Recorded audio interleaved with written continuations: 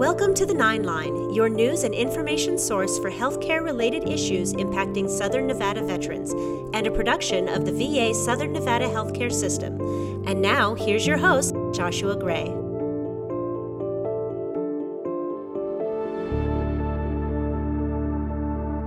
Hi, and welcome to the Nine Line. I'm your host, Joshua Gray, and joining me today, we have a very special guest. He's joined us before, but he is our Executive Director and CEO, Mr. Bill Caron.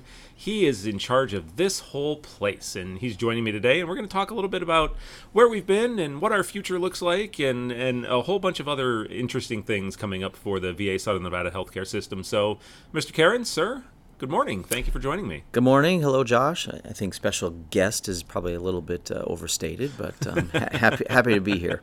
You know, we said we were going to try and have you on like every 6 months, and I think this is only like, the second time we've had you on in the second 2 or third, years yeah. We've been doing this. So time flies. We're not, having fun. Well, time flies also when you're in the middle of a pandemic, and True. There's you've been a very, very busy man, to say the least. So.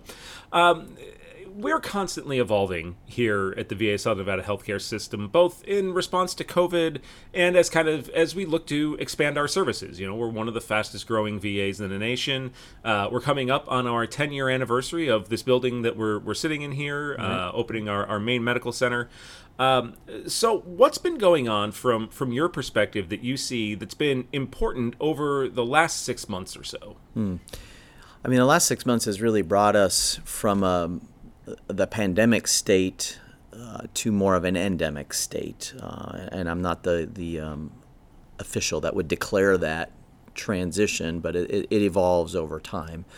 So our ability to work with the COVID-19 virus, knowing that there's going to be X amount of cases that will wax and wane, there's going to be X amount of inpatients that will wax and wane, and thankfully far less deaths as a direct result of COVID-19. That's where I talk about it really has moved to an endemic state. So learning to live with that new normal has been the biggest shift.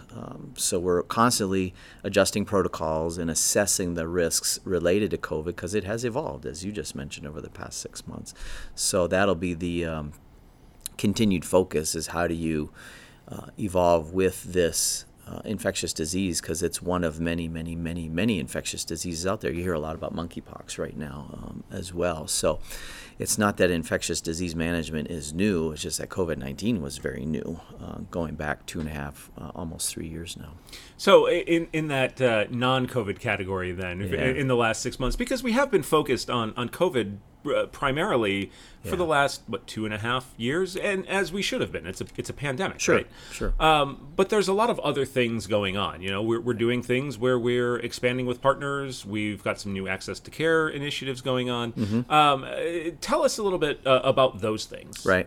Yeah, healthcare doesn't, just although we dealt with the pandemic and now shifting to more endemic state, the pillars of healthcare don't change. I mean, we're still always in pursuit of the highest quality and most safe care that we can provide for our veterans.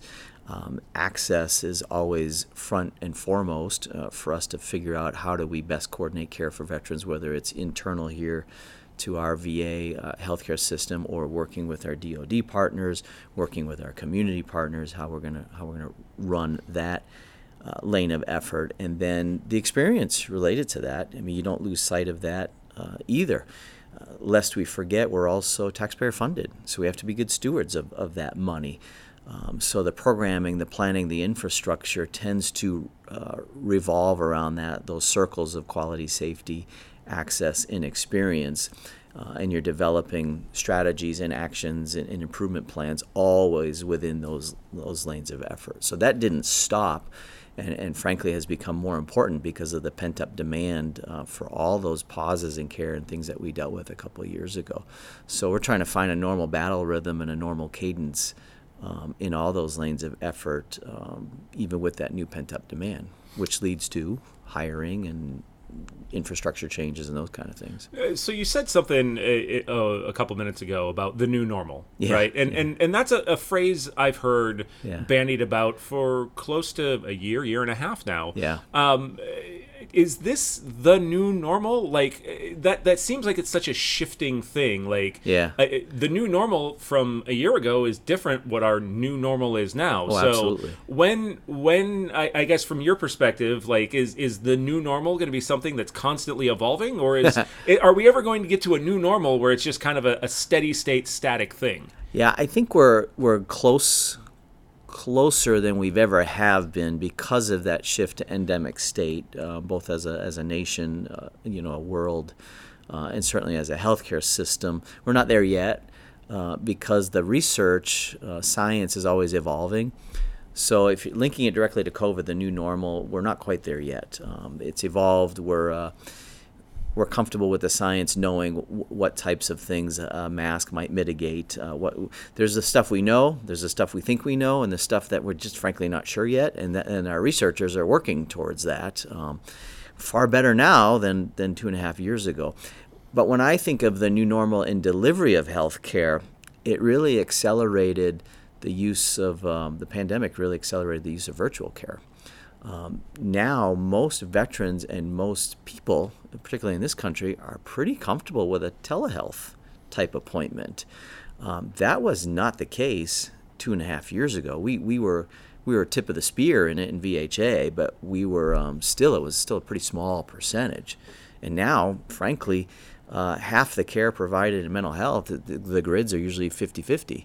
Half of it's telehealth and half of it's face-to-face. Primary care has gone through a shift. Now we're more towards an 80-20 face-to-face, more of a 90-10 plus on specialty care, face-to-face versus virtual care. So that new normal in terms of healthcare delivery has evolved, also leveraging home care. But I think the artificial intelligence, the technologies, those things really got rapidly accelerated because of the pandemic. That is the new normal. That's not going away. Yeah, and I remember when I first started working here about 4.5 years ago, one of the first things I did was we went out to do a town hall out in Pahrump. Mm-hmm. And everybody out there was outraged that we were asking them to use telehealth. They wanted to see a doctor. Yeah. And now, you can't get people away from it. So you mentioned hiring and staffing and things like that. Now, all of our projections have always been kind of based on that older model. How do you handle hiring and staffing when we're growing as an organization, but then also you're also going to a model of care that may not be all the time as personnel intensive? Yeah.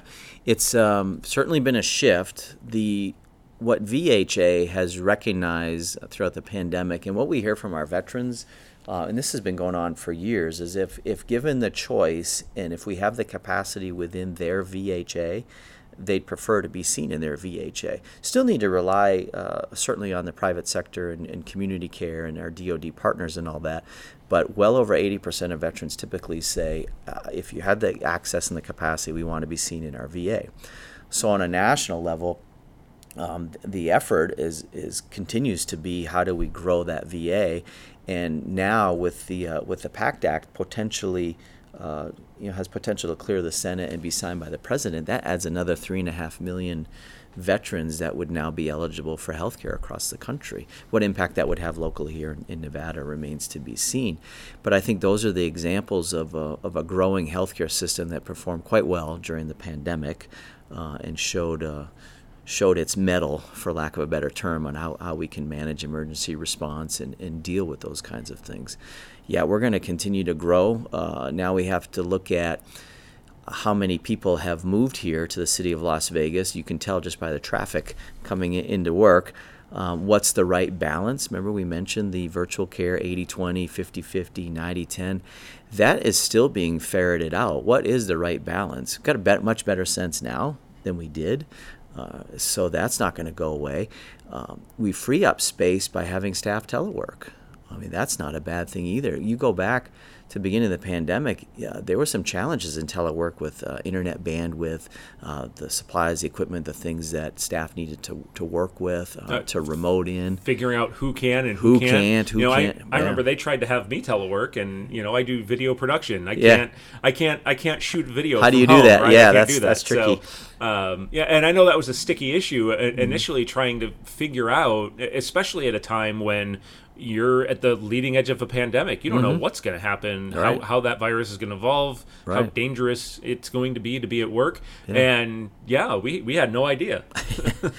Yeah, we quickly learned. So telework is here to stay, at least on some level, but just like the clinical care and telehealth, it remains, you still trying to find that sweet spot, so to speak, because there does need to be some face-to-face care and some face-to-face interaction. So that too will evolve, and we're being mindful of that. And you hear about that nationally as well. Speaking about hiring, specifically nursing, Yeah. That's always been something that's been a little bit difficult over the last couple of years, because it's finding nurses has been like trying to buy a house, right? Yeah. It's a seller's market. Yeah. I have two friends who are nurses. They live here in Vegas, and they've been doing travel contracts Yep. here in Vegas. Yep. And the amount of money that they get thrown at them to do these travel contracts is crazy. Right.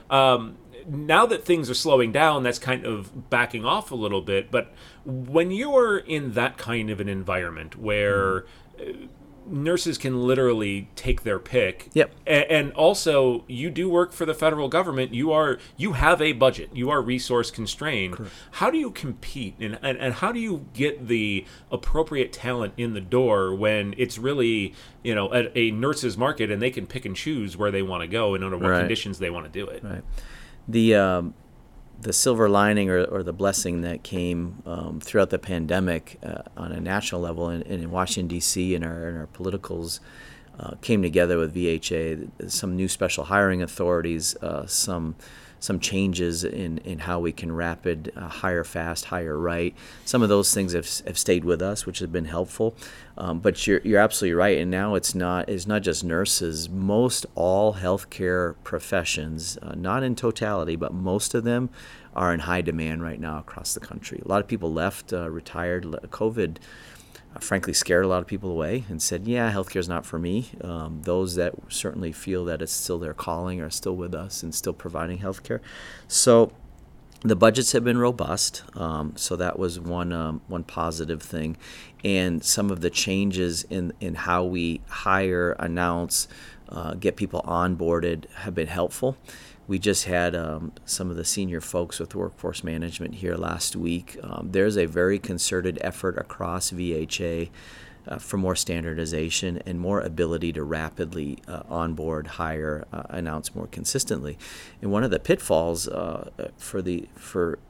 if you don't have the HR professionals to help you with that, that's problematic too. So one of the biggest shortages of professions out there, we talk about the clinicians, HR folks. So if you don't have HR here to partner with you, pretty hard to get people, get announcements out, get certs brought back to the services, and then get people hired and onboarded. But that's improved, and there's some changes forthcoming. Hopefully that will recognize the unique skill set for HR folks, HR staff in VHA as opposed to other agencies in government. Is that HR shortage something that might be consolidated through like a central staffing thing? Like Right. I know they do a lot of that with a lot of the finance things and some contracting stuff. There's a central location offsite that manages HR for 7 or 8 VA healthcare systems. Is that something that is kind of being looked at? Or? Yeah, it's on the table. We've seen a consolidation, shared service units in our own network, our region. Which is always bumpy when you go through some changes at first, but that's starting to smooth out now. And as I mentioned, nationally, they're coming together and looking at best practices and how to standardize across the enterprise.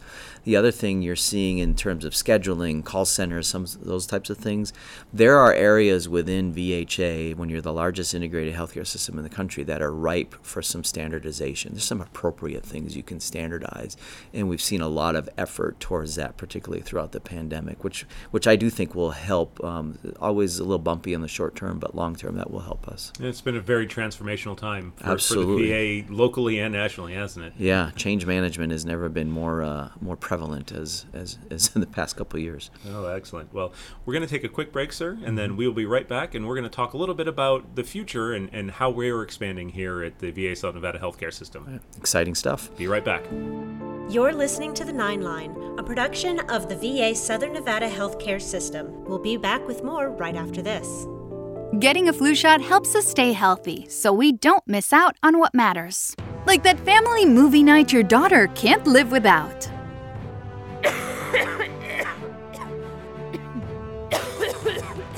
Yeah, can't do that. Every year, millions of people in the U.S. get the flu. Especially now, no one has time to miss out on moments that matter. So get your flu shot. Find out more at getmyflushot.org. Brought to you by the AMA, CDC, and the Ad Council. This is the story of a very special woman. Just a few knew about her superpowers. In a matter of seconds, she turned herself into a great mathematician. She masqueraded as a regular person at work, but as a superhero at home. Everyone knows her as Gabriella. I still call her Mom. Your hero needs you now, and AARP is here to help. Find the care guides you need to help, complete with tips and resources at aarp.org/caregiving. Brought to you by AARP and the Ad Council. Wake up and text. Text and eat. Text and meet up with a friend you haven't seen in forever. Hi. Oh, hey. Text and complain that they're on their phone the whole time. Text and listen to them complain that you're on your phone the whole time.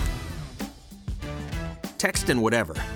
But when you get behind the wheel, give your phone to a passenger. Put it in the glove box. Just don't text and drive. Visit StopTextsStopWrecks.org. A message from NHTSA and the Ad Council. Welcome back to The 9 Line, Southern Nevada's source for veteran-related healthcare news and information. Here's your host, Joshua Gray.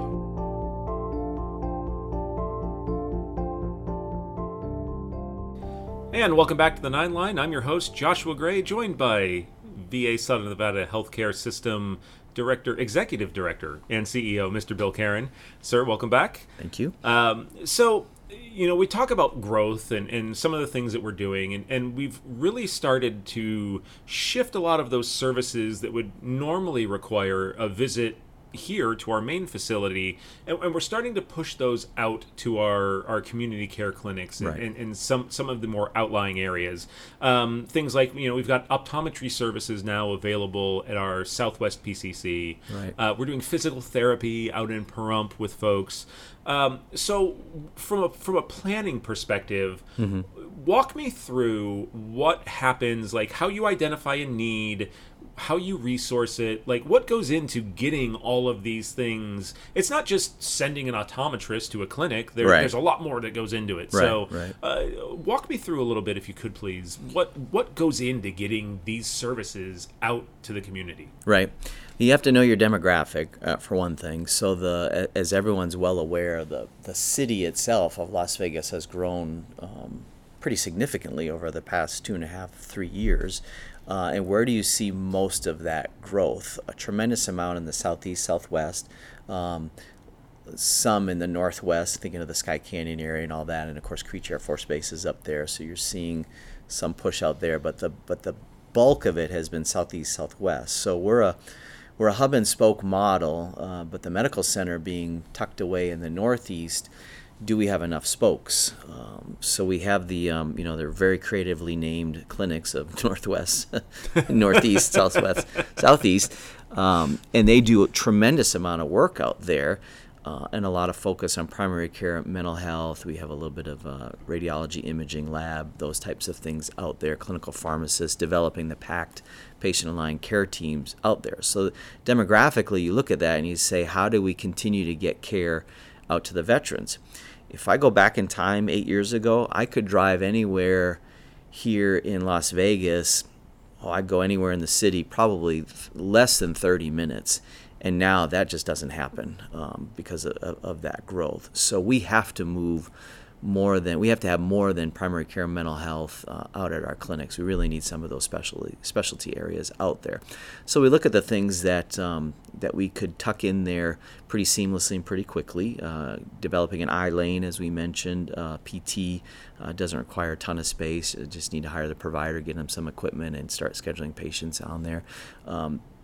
So know your demographic, and think of the aging veteran population. We're seeing a shift. Our Vietnam era veterans are typically mid-70s right now. Many of our World War II veterans we've lost and have moved on to the afterlife for them. One just recently here, and Korea and that percentage of OEF, OIF, Iraqi, Afghanistan, those veterans now are. That age group is becoming a larger cadre of the population, so you're seeing that shift. So you're analyzing demographics. You're looking at what the budget will support. You look across the region, across your catchment area. We're growing, and then you try and decide what's the best way to do that. The market assessments that were done as a result of the Mission Act, they were actually mandated in statute, helped us because it gave us another lens of data to look through and say, okay, what makes the most sense? So I'm hopeful that although it's tough in a bureaucratic environment, the budgets have been strong, that we can continue to bring more specialty care out to the clinics and maybe even develop a secondary hub, not a full-blown hospital like we have here, but maybe we call them a super CBOC or a healthcare center where you could be doing types of things that you would see in a CBOC and then more. We talk about maybe having outpatient surgery offered in a different location, another imaging center, the types of things that we spend a lot of money on. Dental, we do a tremendous amount of dental. We have to buy that from the community because we don't have the space to increase capacity here. So those are a few examples. So when you talk about kind of the planning steps for this, especially as in regards to that growth, there will always be veterans. Yes. Right? Yes. But you kind of mentioned like most of the World War II veterans, and there was a massive amount of them, have passed on now. And there was a bit of a dip there through the Korean War, and then when we hit the Vietnam era, the end states, the numbers of people who were serving exploded again. Yes. And now, in the 80s, it kind of declined, and then in the 90s, with the end of the Cold War and the peace dividend and all of that, even through OIF, OEF, the numbers of active people who were serving were fractions of what we had in World War II and significantly less than what we had in Vietnam. So how do you do planning from a strategic standpoint when you know that share of veterans, we're not always going to have. We have a lot of Vietnam veterans in here right now. Absolutely. And obviously as people get older, they require more care. Yes. But, there's going to come a day 10, 15, 20 years down the road when just the potential people to serve is going to be drastically less than what we're looking at right now. So how do you plan for that? Like, what goes through your mind when you look at that fact? It's you keep watching what's happening at the highest levels of government. As I mentioned, the PACT Act, because legislation drives eligibility. So with the increase in presumptive conditions, and PACT talks about toxic exposures and things of that nature, Camp Lejeune, the drinking water, those kinds of things, that adds 3.5 million veterans that are now eligible for care. So even you have to look at the subset of the total population of veterans and the shifting care needs that they will have. You mentioned the Vietnam era veterans, certainly community living center, contracts with nursing homes, long-term care, home-based care, hospice palliative care, all those things are going to be pretty prevalent, and we need to fill that gap. And that's the kind of stuff we work on. So we look at what Congress is doing. Of course, Secretary of VA is appointed by Congress, his or her priorities. At this point, Secretary McDonough talks about advocacy, access, outcomes, and excellence. Then as a VHA, the one of the three arms of VA, we look at, the healthcare system itself is what are their priorities. Then we look at our region. We call it VISN 21, which is just Veterans Integrated Service Network. It's an acronym for region. So our region talks about how do they align priorities as a region, because we can leverage the region for care. That's part of our network of care, whether it's this region or the Southern California region. So we look at that, and then we align our local priorities based on what is our local demographic demanding and what are those needs. So it cascades throughout the organization. And then we set up our infrastructure. We have a strategic planner, strategic ops section that we work with. They work closely with engineering. They work closely with the capital asset managers at the network level, region level, and of course they connect all the way up through VA central office. So that's how this flows. I mean, you're talking about the largest integrated healthcare system in the country, 160 hospitals, I think 1,600 clinics out there. all trying to maintain some sense of alignment to provide the right care for veterans. You mentioned that we have a strategic planner here now. Yes. For people who maybe aren't familiar with the concept, tell me a little bit about what is strategic planning and how is that done here at the VA Southern Nevada Healthcare System? Like, what are we looking to do? Yeah, it's we've had strategic operations sections in the past, and we've had people. It's the pandemic that really the Mission Act, market assessments, Air Commission, and pandemic that's really shift how we're going to plan. So locally, that cadre of individuals in strategic ops is going into the weeds of the data that's coming out through Washington, D.C., connecting with them and making sure that we align our local priorities together. So this cadre of individuals will be working closely with the executive leadership team. They'll be working with frontline staff, understanding what's out there. We might get a small space assessment done. What kind of space do we need? Work very closely with engineering. It's a multi-stakeholder involvement and a lot of data drill down in order for us to make decisions. We call them make-buy decisions. What makes the most sense for us to make and produce for our veterans? What are some things that might be best to buy? A good example is it's very difficult to get some subspecialty providers on staff purely economically because they make so much more money in the private sector, and we are statutorily limited on what we can pay providers. So you just know from the get-go you're probably not going to be able to recruit that subspecialty. That becomes a buy decision. What's the best way to buy it? Can it be done through the clinical resource hub of the VISN? Can it be done with an academic affiliate? Can it be done with our DoD partners? Those types. That's what a strategic planning, strategic ops section will be doing for us. And that's a relatively new thing here for us? We've had it. It just hasn't been as robust and as active. Now we've fully committed to staffing that up, largely because of the shifts that we've seen. As I mentioned, the Mission Act, the market assessments, the Air Commission, which has now been sunset. There's a lot of data that come through with that. And then, of course, the pandemic has changed the face of healthcare for the country. So we're at a point of building this up now. Yes. Right. Do you see that as a potential strength or a potential opportunity or a potential threat? We haven't had this before. Yeah. Like it's always easier to do something when you have a model to go off of. Yeah. And we seem to be kind of building it from scratch here. A bit. Yeah. So is that a strength to be able to do that because you can take it and you're not beholden to anybody else's idea of what it is and you can make it your own? Yeah. Or is it kind of, are we behind the power curve a little bit by having to do it from a running start? Yeah. There's always been planners and planning going on in VA as well as VHA. It's at the local level. I always say that we don't actually strategic plan in a medical center or a healthcare system in VA. We strategically align because the winds of priorities, eligibility, some of those things that I mentioned from a statute level and a political level, they shift and they change. So our job here is to look at healthcare as a whole, and how do we align our local healthcare system with what's going on nationally, even if the winds shift. So that's those lanes of effort that I was talking about earlier. You don't ever sacrifice quality, safety. You're always beating that drum. Access flexes and evolves depending on what we can make or buy, which I talked about earlier, and you have to wrap an experience around that that's positive, because by and large veterans have choices in what care they choose to have. And we don't just talk about veteran experience. What's your experience as an employee here? Is this the best place to work in VA Southern Nevada healthcare system?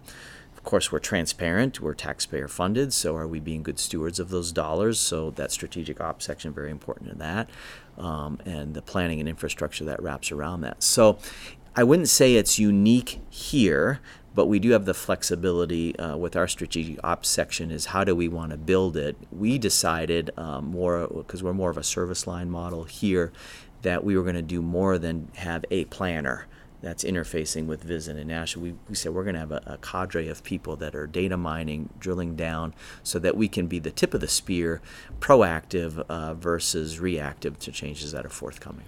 So you have a very singularly unique perspective on our healthcare system, right? Most people see, I see the public relations side of what we do. You know, most clinicians, they see their clinical areas. Yeah. You sit at the top and you see everything. So as you sit there and kind of survey everything that's out here before you, what comes across your mind? I try and impress upon staff, and I try to make every newcomer's orientation, unless I'm on some type of leave, because I really want to impress the fact that my position in the senior leadership team, we have an important role, but I would argue we're the least important people in the healthcare system, and that we belong at the bottom of the org chart, not the top, which you typically see in a traditional hierarchical model. And the reason I say that is the real work is happening with the tens of millions of interactions and transactions that occur on an annual basis here. When you're doing a million visits a year, thousands of bed days of care, all with its unique interaction transaction, it'd be naive to think that this 10-person senior leadership team is driving that. It's the people that are here.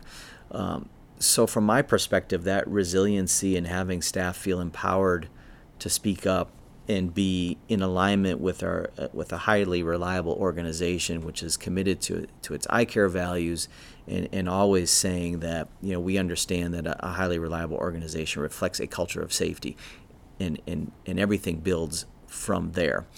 So I'm proud of that. I like being in this type of role because I can filter the noise, make sure that we're the political winds, those kind of things, and keep staff grounded, saying this is what's important for our veterans. Always keep the veteran at the center of the conversation, and more often than not, you won't go wrong in that respect. And I don't think it's anything different for employees. When we talk about telework and all that, you know, there is a balance there, and if the veteran's at the center of the conversation and we're truly being mindful of the opportunities for telework, what is the right balance? Because there's some advantages to flexible schedules. There's advantages to telework. There's advantages that we can provide a very, very positive work environment, work experience as well. So I do feel like a juggler at times, but that's okay. I enjoy that. And to see, nothing warms my heart more than seeing a veteran smile or comment about the great care that he or she has here. So many veterans have told me, you know, I'd be dead if it weren't for my VA, or I moved here to Las Vegas because I knew this VA was being built. Or you hear veterans say, you know what, it's getting better, it's getting better. I keep seeing it. Or when staff say that, that gives me some pride that we're pointing true north and doing the right thing. Excellent. Well, sir, that's all I have. That's all the time we have for today. So thank you very much for joining us. It's been a pleasure, and we look forward to seeing you again. Yeah, appreciate it. Thanks, Josh. All right, folks, that'll do it for this episode of the 9 Line Podcast. I'm your host, Joshua Gray, and we'll see you in 2 weeks. You've been listening to The 9 Line, a production of the VA Southern Nevada Healthcare System. For more information about what the VA is doing for Nevada's veterans, check out our official webpage at www.lasvegas.va.gov or follow us on our Facebook page at facebook.com/LasVegasVA. Thanks for listening.